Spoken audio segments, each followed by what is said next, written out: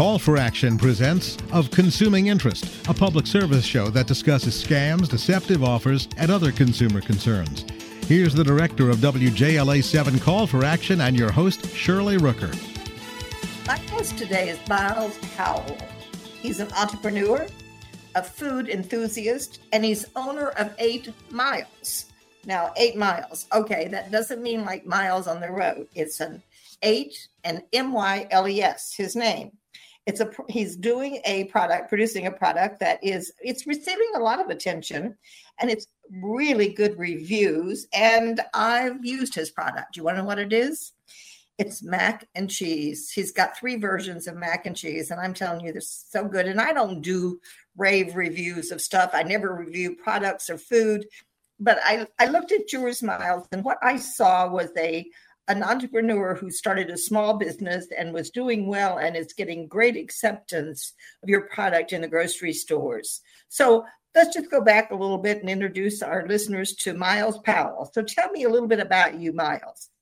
Thank you for the introduction, Shirley. My name is Miles, and on a very simple level of things, I just grew up loving great tasting food, like a lot of people do. But I think it was the connection to my family, and where food was always the centerpiece of our bond.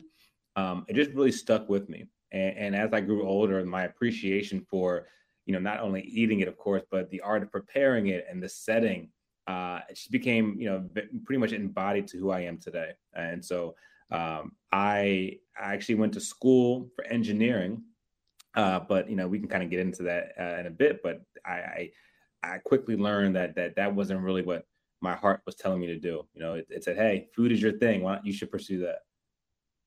Well, it's wonderful to see your mac and cheese, your 3 different versions taking off. And we're going to talk about those in a little bit. But what does the 8 stand for? I mean, your name is Miles, and you use M-I-L-E-S as your name of your product, 8 Miles. What does the 8 stand for? Sure. So when I mentioned growing up around the food environment, when I was around 8 years old, that's kind of I call it like my coming of age moment, where I looked at food as more than just something for survival. I kind of looked at it as the gateway to the family, right? I started looking forward to not only what I was eating, but who I was eating these dishes with, family, friends, things like that. And it was from that point on that I became a little more curious about just the culinary world. Like I remember going up to the oven, and asking my mom to pick me up so I could see what was cooking on the stove. And so like I said, it was pretty early on, but it was around that time where the wires started connecting in the back of my head. I just didn't know it at the time. Did you grow up in the Washington, D.C. area? No, so I grew up right outside of Philadelphia. I moved to D.C. May of 2017. Okay, and that's when you got your start. You started your business here in D.C., I believe. So I started it actually in Pennsylvania, in Harrisburg, which is where I was living for a short time after college. Well, it's a lovely story. It's a lovely product. I had it and I said, I want to interview him. I love the name, and I want to talk to a small business to see how you're doing in the environment that we've been through recently during the pandemic. Been a lot of tough things that have happened to small businesses. My son owns a small business, and I know that there are some real challenges. So first off, you got the name that started early on in your life. You developed your love of food. I feel the same way that you do. Food is has much more meaning than just something to sustain my life. Yeah, exactly. I grew up in Virginia, and we had big Sunday dinners at my grandparents' house with all the relatives, and those have such fond memories for me. So I'm sure you share the same kind of thing. Who in your families cooks? Your mom, your dad, your brothers, sisters, or who? I mean, everyone. Literally everyone. So I'm an only child, but my parents always cooked. My uncle cooks. Literally everyone in the family cooked. And so, it was always when you go to family gatherings or over someone's house, like food is always, it's always there. And it's always homemade, right? So I've got these really deep-seated memories of going to like relatives' homes and like experiencing their take on the food we make at home, And so like I always, like all of my you can ask me what I did for like my 10th birthday, right? And I'll say, I don't remember, but I remember what I ate, right? Like, that's how important it is to me. And even Yes. nowadays, when I go on vacation, like I judge where I go by the food that I eat while I'm there.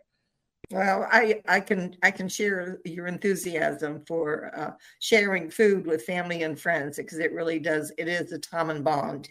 Yeah. Okay, so let's talk about the practical side of this. First off, how did you develop your recipe? You must have taken some time. And one of the things that I want to say about it, I've only had the homestyle mac and cheese, which I purchased here locally in Washington. The one thing that appealed to me was the sodium content. You didn't lose flavor, but you sure have a reasonable sodium content for a product that I love. I know that a lot of people love. So it's interesting how that came about. And you must have worked very hard to get such a wonderful flavor without loading it with salt, as so many foods are. Sure. Yeah. And I think this is kind of my nature when it comes to just life in general. So as you can probably imagine, when it comes to a food product, whether it's frozen or something, there's a lot of R&D. There's a lot of, scientific analysis and development that goes into the process. The first thing that I did when I was first creating this product was I just went back into my memory bank and I said, okay, how did my parents make mac and cheese? How have I made it recently? I'm just going to make it and freeze it and see what happens. And it's funny. My first result was it was loaded with fat content, and I said, all right, Yeah. this is delicious, but I gotta tone it down a bit. And I just kept experimenting with it, right? And I always made sure the taste was there, right? That was priority number one.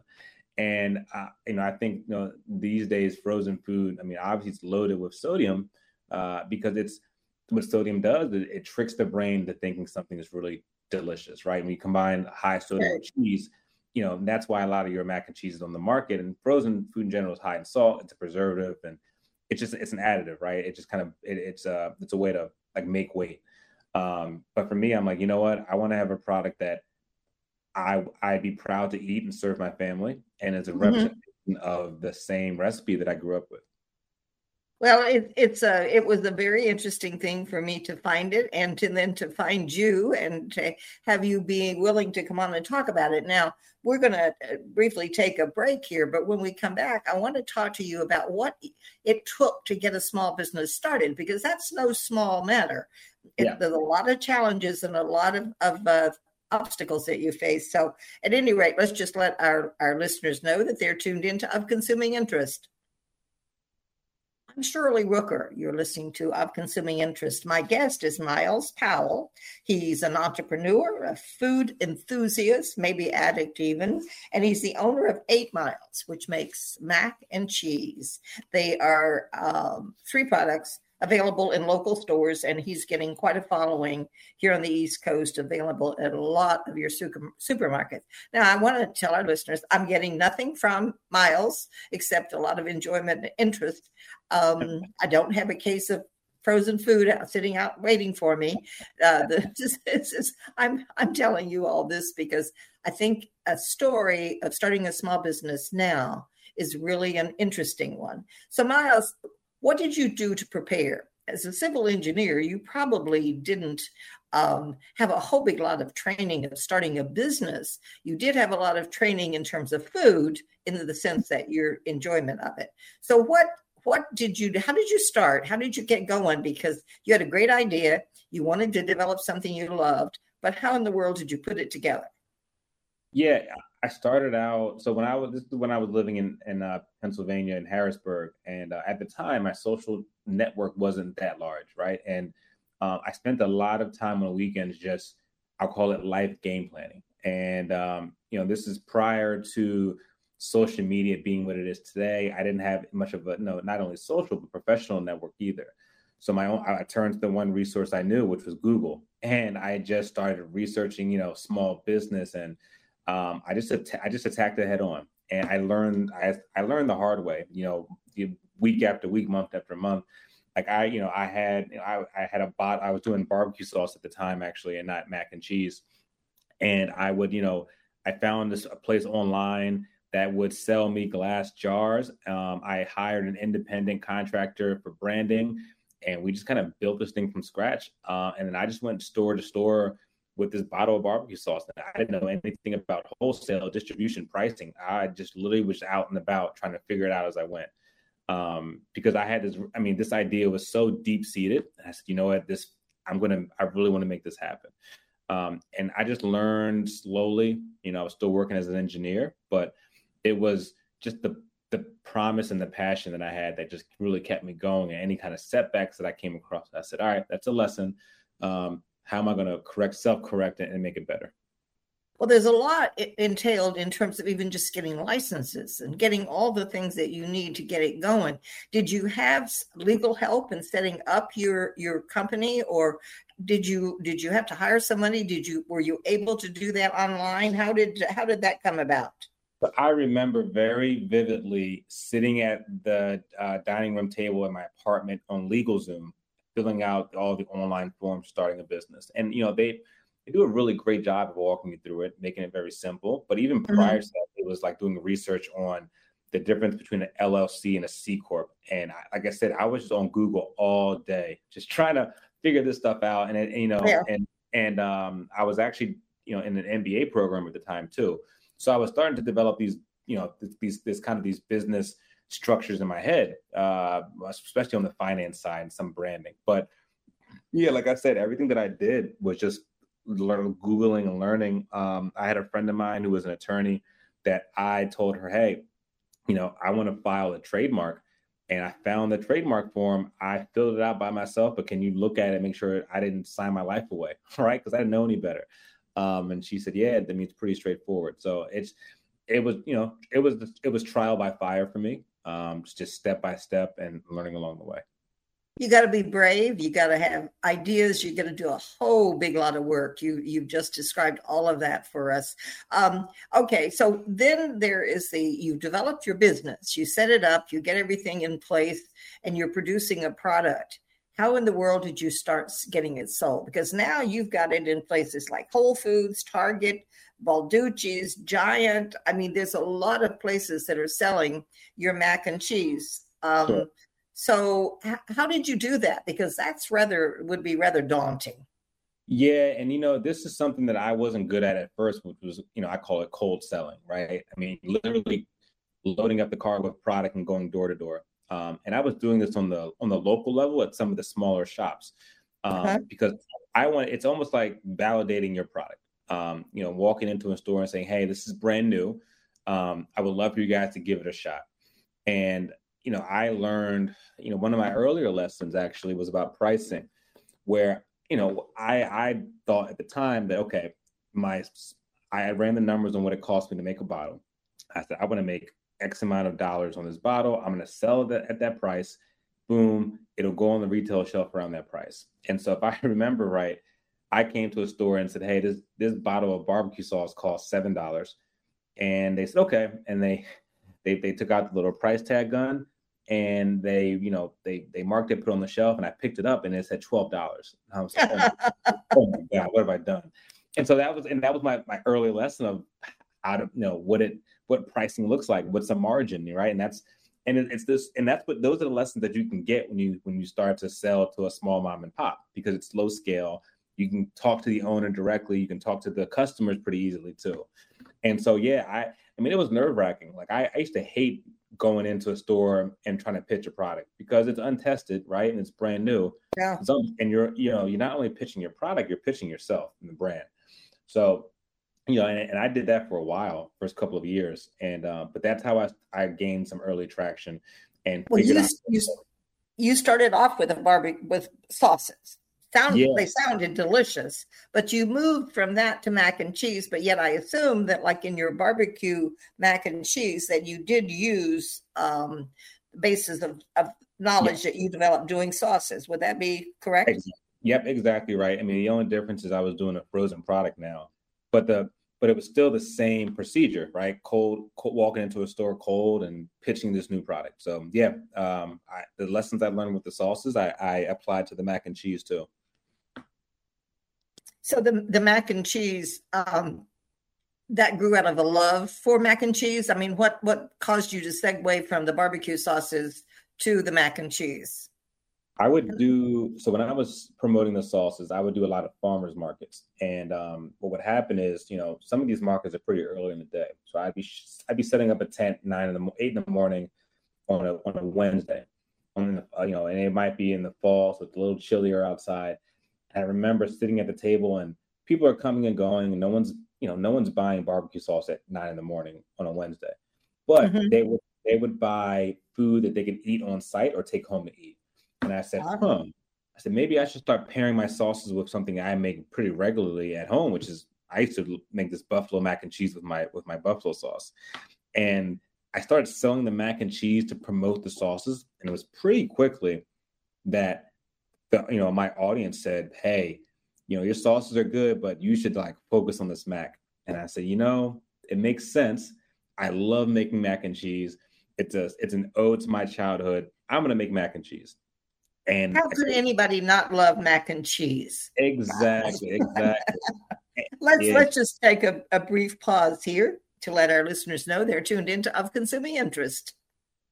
My guest is Myles Powell, who is the developer of a cheese product, mac and cheese, 3 versions of it, that is kind of really getting great acceptance on the East Coast. And I'm sure other places in the country. The article that I read about it was a little bit old. So are you developing across the country, Myles? I know you have a lot of stores here in our Washington, D.C. area.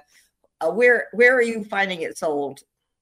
Yeah, so we just launched nationwide actually last May with Sprouts. And so we can be found, all the way out in California, down to Texas and Florida, and then in the Northeast. So that was our pretty big moment for us. And so now we're in about 1,200 retail locations across the country. Oh, wow.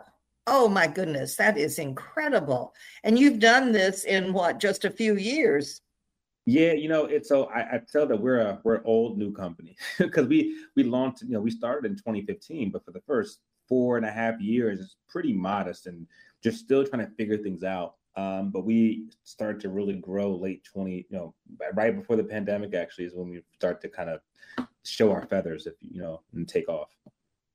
Well, are you finding that the difficulties in the supply chain and things like that right now, are they making a difference and you're having to manage in a different way? Yeah, definitely. This is something where, when we were earlier stage, supply chain issues, they had an effect, but we were talking lower volumes. So they weren't substantial. One of our biggest challenges, of course, is supply of milk. That continues to be a challenge for us as we scale. But, it also has allowed me to kind of focus on what's important during these days on the financial side and making sure the business is healthy. Mm-hmm. And I think that, and for a small company like me who doesn't have a lot of buying power and the leverage isn't there, it does become difficult. But I think as a smaller business too, that's growing, these retailers, they root for us, right? And so they've been really flexible with us and as we kind of work through these challenges. Well, you've introduced a product that a lot of people have, but there are some unique things about your product. First off, as we mentioned, the sodium level. But at any rate, it obviously you put a lot of love and thought and work, a lot of shoe leather, you might say, into developing this business. What would you say to someone who has an idea that they want to develop, whether it's food or something else? How do they start? Take the time to do the research, not only into the market you're playing in, but also what your brand stands for. I kind of rushed into it where I focused on product centrally and not the story behind the product. And nowadays, consumers resonate with the story more than the product. And because there's a lot more competition than there was 10 years ago. Yes. Small business nowadays is enormous. There's new companies popping up left and right every day. And so in order to kind of stand out, you have to find a way to talk to the consumer and know who you're talking to. And this stuff takes, it's not instant. I think the misconception is that you have an idea, great, give me a month or two, I'll launch a product. No, it might take up to 6 to 9 months or even a year, but all that work up front will actually pay off in the long run. Did you need to get financing? Did you have to borrow money? I don't want you to reveal any secrets, but how did you start out with the base that you needed to actually start a company that would manufacture a product?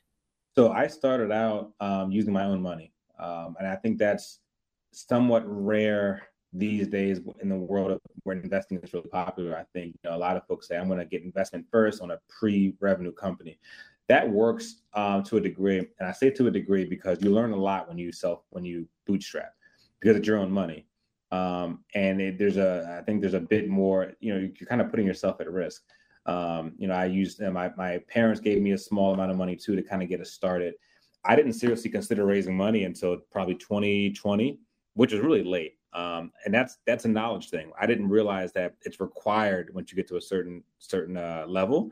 Mm-hmm. But like I said, because everything was coming out of my own pocket, it made me work that much harder, because I just knew it was not only my sweat equity, but it was like my bank account. Yeah. Amen to that. There's livelihood, Miles. How are we going to pay the bills this month? Exactly. Oh yeah, that's always a big question. Where do you see your company going? Are you going to add new products? I mean, I love that you're getting success in this. It's just a wonderful story. It's part of the American spirit, and we cheer you on. But what are you going to do next? Yeah, so the plan is to, now that we're kind of nationwide, it's to just continue to expand our reach a bit. We want to increase our brand awareness. That's our priority, is to get more people to try the product. Frozen's a pretty crowded category, and to stand out, you've got to have a really great marketing plan. So that's our next step, is to kind of get the word out there. And then beyond that, we want to introduce a couple other products next year that still focus around comfort food. Those products are still to be determined. We've got some ideas we want to work on, but we're going to be, our plan is to have an entire freezer door and grocery dedicated to 8 Miles comfort food. I love it. I love your enthusiasm. Well, I have to say, the titles of the barbecue sauces that you used to produce sounded intriguing. You had mangoes in some and raspberries in the other. Maybe you want to give it another thought. I don't know, but it sounded delicious, Miles. Definitely. But I'm sure it's a long range plan for you, and you're living up to your desires and seeing your product just going crazy. How do you get food people to review you? That's something that we actually have not done a great job of. And I'll tell you why. It's because for up until maybe 2 months ago, I was living in the business in the way that I was kind of making the product with a few people myself, with my own hands. And I didn't have the time to kind of focus on these other aspects. But now that we've started to grow, I am no longer making the product by myself. I've got some more opportunities that I want to work on capitalizing. And so we want to work with some influencers that focus on food reviews. Oh yeah. Yeah, that would be great. Yeah, that's big. And especially with the holidays coming up, and I shouldn't say coming up, but only a couple months away, we're entering There's all kinds of holidays, and mac and cheese is always good. Exactly. So we're entering into our busy season. So I'm excited to look at, okay, who can we reach out to kind of partner with and review our product? Well, Miles, it's been an absolute treat to have you on and to meet you over the discussion. I wish you the best of luck. You're a wonderful success story for the small business that's growing. And by the way, folks, it's 8, the number 8, and Miles, Myles. So go look it up, Miles. We are really delighted. Thank you. Thank you so much for being with us. You've been listening to Of Consuming Interest right here on the Federal News Network. My guest has been Miles Powell, who is the developer of 8 Miles Mac and Cheese. This is Shirley Rooker, and we thank you for joining us. Of Consuming Interest is a public service program presented by WJLA 7 Call for Action, hosted by Shirley Rooker. Call for Action is an international nonprofit network of hotlines which offer free and confidential assistance. If you have a complaint, contact Call for Action at 301-652-HELP. That's 301-652-HELP.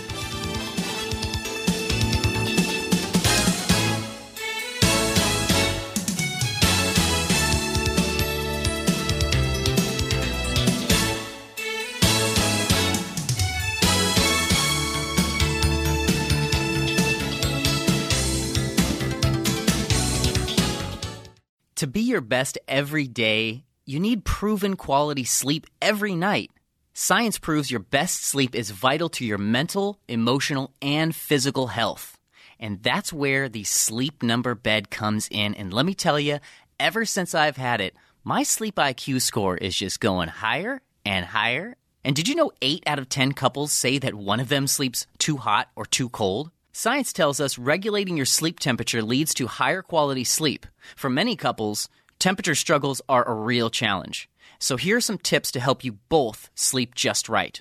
Look for beds designed with temperature benefits such as the new Sleep Number Climate 360 Smart Bed that actively warms and cools each side so you both sleep blissfully comfortable. And now save 40% on the Sleep Number 360 Special Edition Smart Bed. Plus, special financing for a limited time. Only at Sleep Number stores or sleepnumber.com/podcast1. Sleep Number, the official sleep and wellness partner of the National Football League. Subject to credit approval, minimum monthly payments required. See sleepnumber.com for details.